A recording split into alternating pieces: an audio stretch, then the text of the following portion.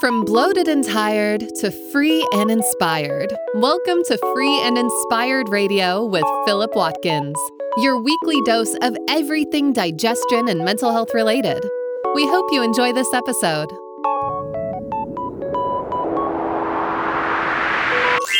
Here is your host, Philip Watkins. Yes. Hi there, welcome to another episode of Free and Inspired Radio. I'm your host and naturopathic practitioner, Philip Watkins, and I'm grateful to have you with us today. If you're new to the show, well, the title says it all. It's all about feeling free and inspired and exploring the many different avenues you can take to get there. Whether it's deep dives on digestion and mental health solutions, or guests who offer their own stories and answers, I hope I can be the type of guide you can rely on to unlock the agency you have to reach your own mental and physical competency. Let's get started with what's coming up on today's episode. Coming up on this week's show. Welcome to episode 26 of Free and Inspired Radio. As always, a huge welcome to anyone new to the show and a big thank you to those who are listening in again. This week's show, we are visiting a stalwart of natural medicine treatment, that is magnesium. So look, when it comes to magnesium and its role in around 600 different biochemical reactions in the body, essential is definitely an understatement. In this episode, we're going to be breaking down some of the key reasons magnesium is one of the first interventions for me when patients initially visit. And we'll also be looking at some of the different forms, which one is best to take if you're just getting started, and some of the primary functions of magnesium in the body, with, as always, a bit of a focus on the brain and the digestion, but some interesting stuff around vitamin D and osteoporosis as well coming up. When it comes to currency, magnesium is one of the most widely used in the body. I wonder if you've heard episode 7 of Free and Inspired Radio around the role vitamins and minerals can play as a source of currency for your body to pay its bills. If you're new to this concept, one of the easy ways to understand it is via thinking of the vitamins and minerals and macronutrients in some ways as denominations of currency that pay transactions in your body. These transactions can be as basic as helping a molecule change from one form to another, to turn glucose into energy, for example, or as a complex as the multiple stages it takes to get the protein that you eat to turn into serotonin for your mood. So issues with not getting enough magnesium in the diet seem to be ubiquitous across different regions. And if you're a regular listener to this show, yes, I managed to get the term ubiquitous in again. Big points to me. So, for example, in Hong Kong, more than 70% of the male population were found to consume below the World Health Organization's recommended nutrient intake, or RNI, for magnesium. So that's 70% of the male population were found to consume below the recommended amount for magnesium in Hong Kong. More than 60% of the female population in Hong Kong ate below the recommended nutrient intake for magnesium in the same study as well, and that was the first Hong Kong diet study that was done not too long ago. Now in the US, estimates have 50% of the population as magnesium deficient as well. So this is not just regionally oriented here. This deficiency is mainly down to the structure of the Western diet and standard American diets, which unfortunately can be very processed. One study in Australia demonstrated a clear relationship between magnesium deficiency amongst other micronutrients and obesity levels. And as people's BMIs increased, so did their magnesium deficiency.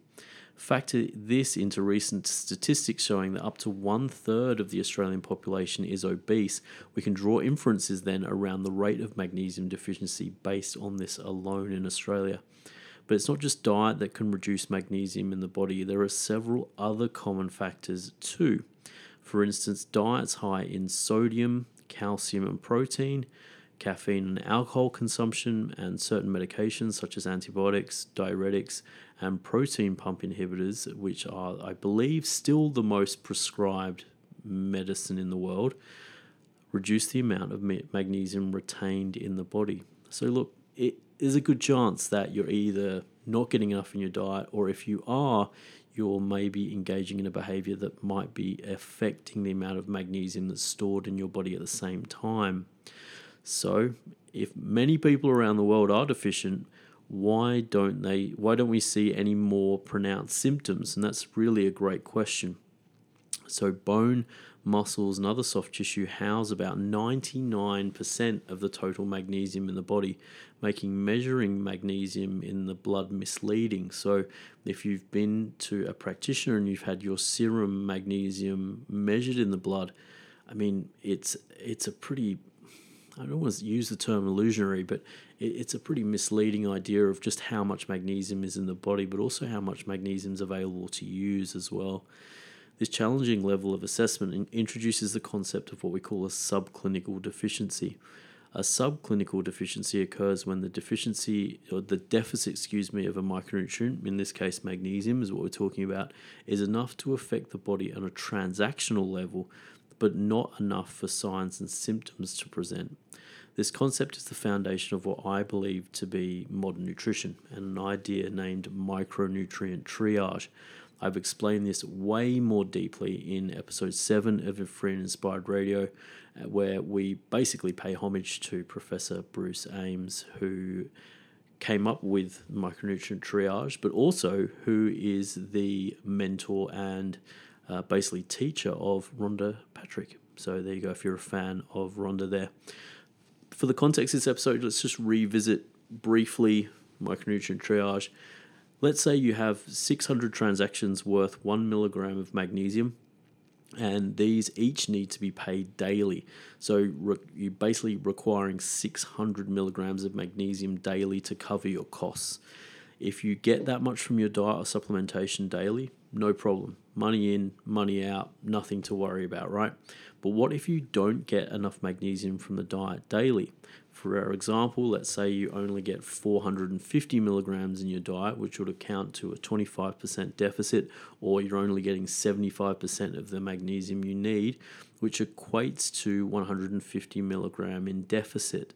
So due to this deficit, the body must choose then which 150 transactions not to pay. Now, the body generally chooses transactions based on short-term survival nearly every time. So you might not immediately feel any different over days or weeks because of this.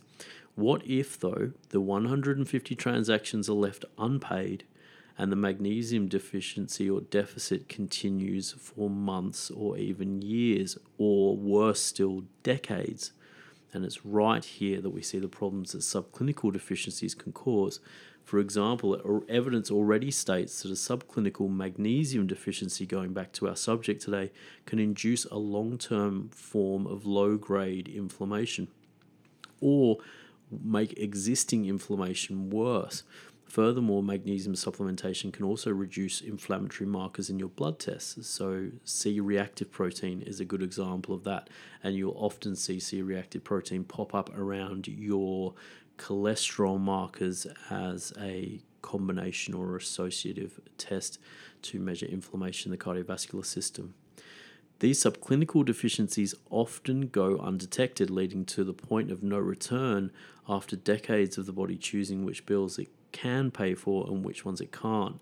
And look, as you see now, we're going to touch on some of these transactions before we get into the break, because I always make you wait for the break before we get to the good stuff. So let's start with some cool stuff. Magnesium, in one of the main functions, can actually improve the quality of your sleep. It's fair to say that clinically improving sleep is the benefit I see patients experience the most from supplemental magnesium, and no more so than in our elderly populations. Would you believe that 50% of the elderly population over different regions suffer from some form of insomnia, which is crazy? In a placebo-controlled double-blind trial, so a placebo-controlled double-blind trial, just to repeat that, one of the gold standards in research, 46 elderly participants took 500 milligrams of magnesium over 8 weeks. And once the trial ended, the magnesium group saw improvements in getting to sleep, sleep time, and staying asleep. And the researchers also saw serum levels of melatonin increased and serum cortisol levels decreased. Both markers are critical, of course, in insomnia. So before you rush out to buy your parents or grandparents some magnesium, the study was small and used a form of magnesium oxide that's classically not very well absorbed. These aspects mean that we'll need some studies with more significant amounts of people to confirm these results are valid.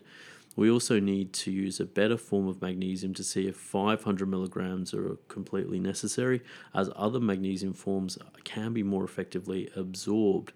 And we will talk a little bit more about that in the episode, towards the end of this episode.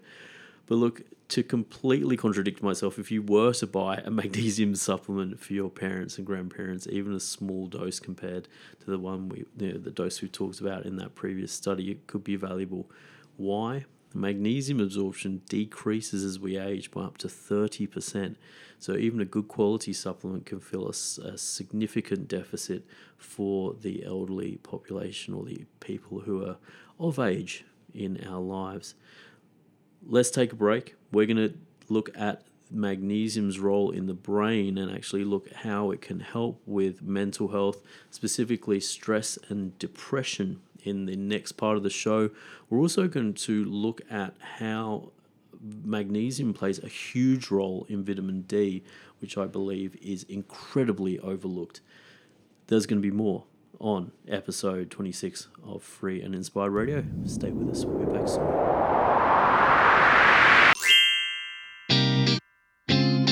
Whew, time to take a break. Are you enjoying this episode of Free and Inspired Radio?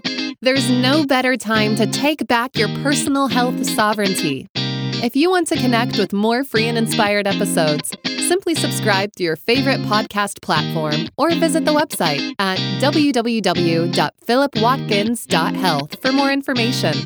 Let's get back to the show.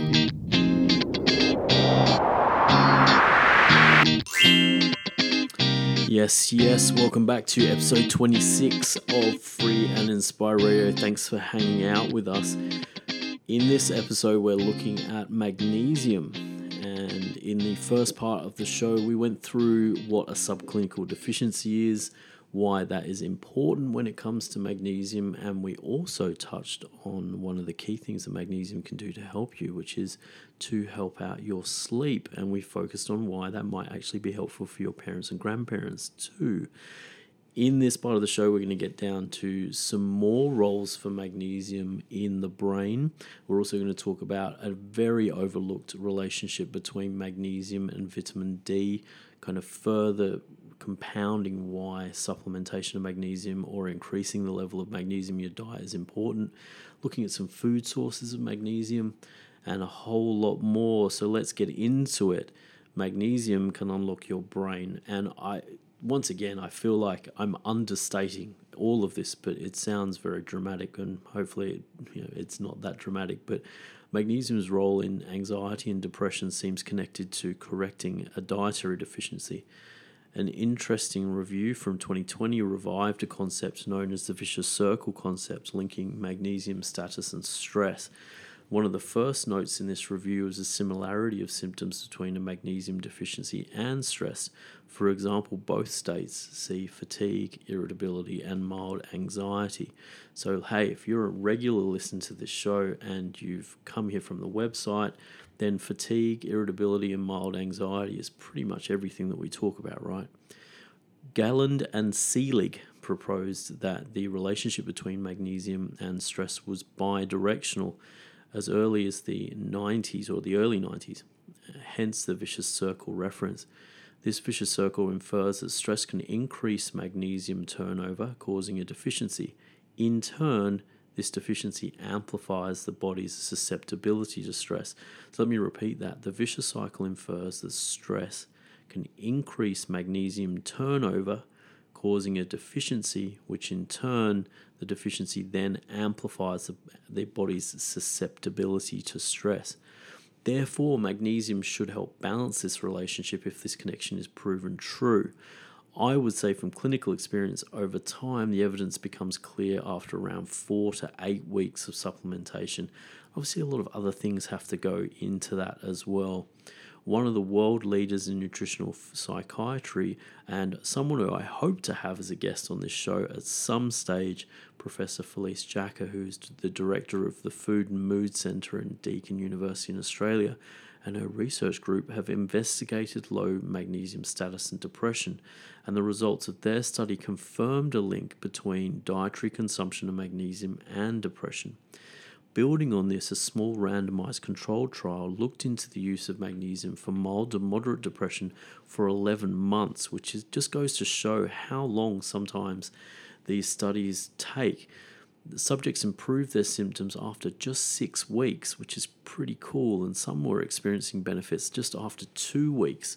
And I think vaguely from that study, I remember that over 60% of the participants in the end in that study said that they would continue to use magnesium post the end of the study because of the role that the magnesium was playing for them over a longer term.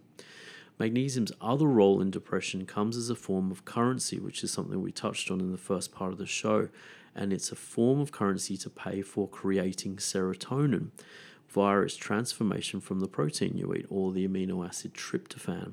Now, this role is, of course, a prime example of the problems that can appear when the body may not have enough magnesium to spend on all of the transactions daily. Now, as an extension to that, tryptophan, which creates serotonin using magnesium as a form of currency, is also one of the primary things to help you create melatonin, because melatonin is created from serotonin. So magnesium inadvertently also helps you create melatonin for your sleep as well. So there is another essential vitamin that relies heavily on magnesium, and that is vitamin D. And I've mentioned in the introduction to this part of the show that this is incredibly overlooked, and I still feel as if it's not talked about enough. So hey, here you are on the fringes of what I believe to be the more innovative parts of nutrition. So magnesium is essential for the activation and function of vitamin D. Let me repeat that again. Magnesium is essential for the activation and function of vitamin D. Interestingly, deficiencies in both nutrients can play a role in depression, but also cardiovascular disease and metabolic syndrome, which, if you're new to that term, is the condition that combines high cholesterol, triglycerides, fasting glucose, BMI, and blood pressure. Most importantly, magnesium's role in correcting a vitamin D deficiency is often left unattended. Not only is this the case, but large doses of vitamin D given by both modern medical and natural medicine practitioners can deplete magnesium as well. And this connection makes supplementation with magnesium critical for all people to correct a vitamin D deficiency in the first place, which can be especially significant in treating osteoporosis. Magnesium can therefore be a vital element for the correction of osteoporosis. Building on this relationship between vitamin D and magnesium is how corrected vitamin D status then in turn increases and stabilizes calcium absorption, which is of course a critical factor in the maintenance of bone health. One particular study has shown that sufficient vitamin D levels can increase the absorption of calcium and magnesium through the small intestine by up to 300%. Deserves repeating again. Sufficient vitamin D levels can increase the absorption of calcium and magnesium through the small intestine by up to 300%. And why is osteoporosis important? Because falls or falling over is still one of the leading causes of death across the world. So correcting this stuff is very, very big as far as general health is concerned. This link between vitamin D and magnesium shows the potential timeline for treating osteoporosis or osteopenia, which is the condition preceding osteoporosis. Making vitamin D the priority if the blood tests confirm a deficiency can open the door for magnesium and calcium to follow and complete the job. So what do you think? You're thinking maybe you'd like to see if you can get enough magnesium in your diet. Well, food is always the best place to start, right? So some good sources of magnesium in the diet are whole and unrefined grains, seeds, cacao or cocoa, nuts, almonds, and green leafy vegetables. And the good news is that all of those foods come with a list of other vital micronutrients alongside their magnesium content, which is a great bonus. Another easy way to think about increasing your magnesium intake is the foods that contain dietary fiber. So we touched on some of these, whole and unrefined grains and seeds also have high magnesium levels. So foods that have good amounts of dietary fiber have high magnesium levels. But remember, the more a grain is processed, for example, the less magnesium it may offer. So try and choose your grains and seeds as unprocessed as possible to ensure you are getting enough of that good old magnesium. But look, also, what if you want to make sure and just take a supplement anyway? Are they all the same? So there's conjecture on this. So I'm just going to try and put this together as best I can. Unfortunately, magnesium supplements, in my opinion, are not all the same. Often cheaper magnesium supplements use magnesium oxide, which isn't all bad. It's a very effective smooth muscle relaxant, which can significantly relieve constipation. And would you believe an estimated 10 million patients have their constipation treated using magnesium oxide annually in Japan. So it's very heavily used in Japan and a lot of other countries may add as well. Of course, this action on the bowel is excellent if you'd like some assistance with challenging bowel motions, but not so much if you're looking to unlock some of the other functions we've mentioned in this article, especially for brain health. And look, you're probably thinking, well, what about magnesium threonate and some of these other more, innovative or modern forms of magnesium? Don't despair. I'm definitely going to do a part 2 on this.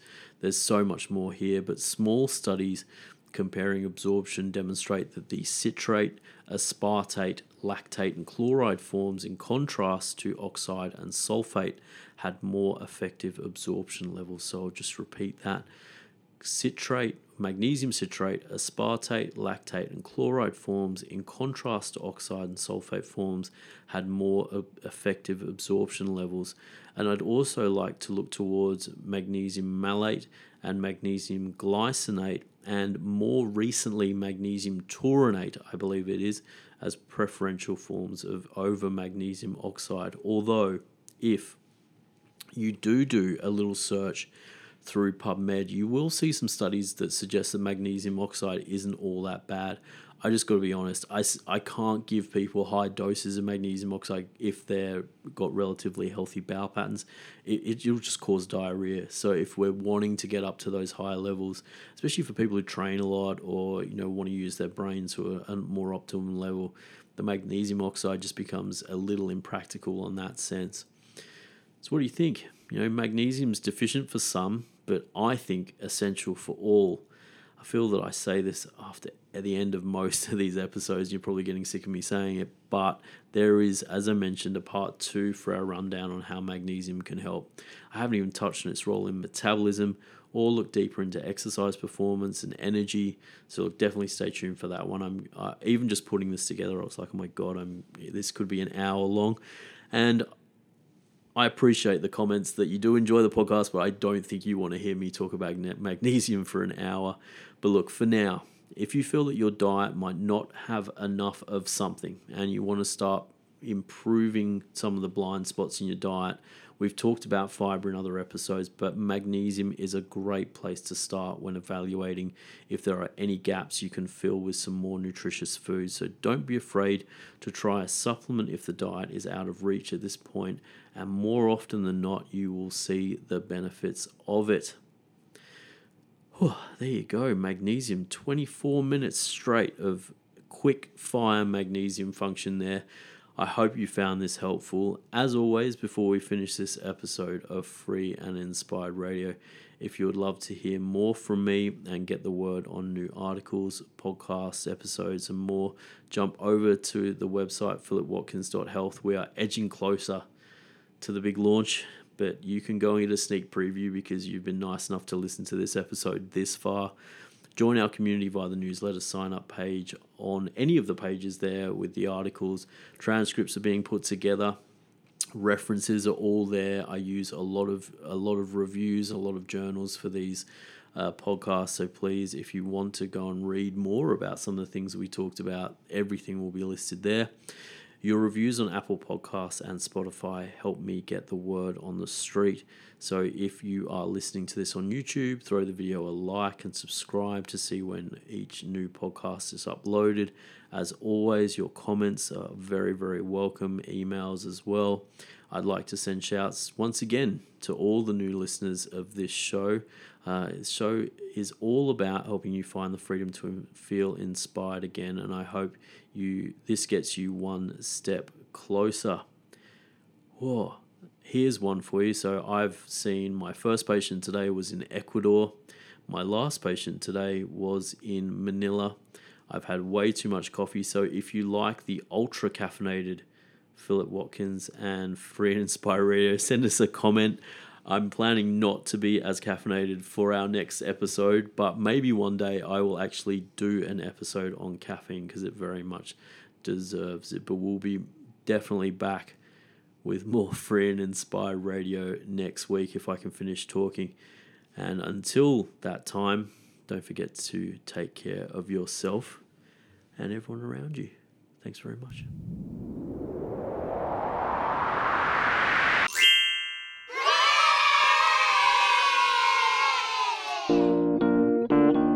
Oh my gosh, you made it to the end. This show is all about you, and we hope you finished this episode feeling one step closer to feeling free and inspired. We'll be back next week, but if you want to know more about Philip, please catch a digital flight to www.philipwatkins.health for further details about how we might be able to help. In the meantime, have a great morning, afternoon, or evening, and we'll see you for another episode next week.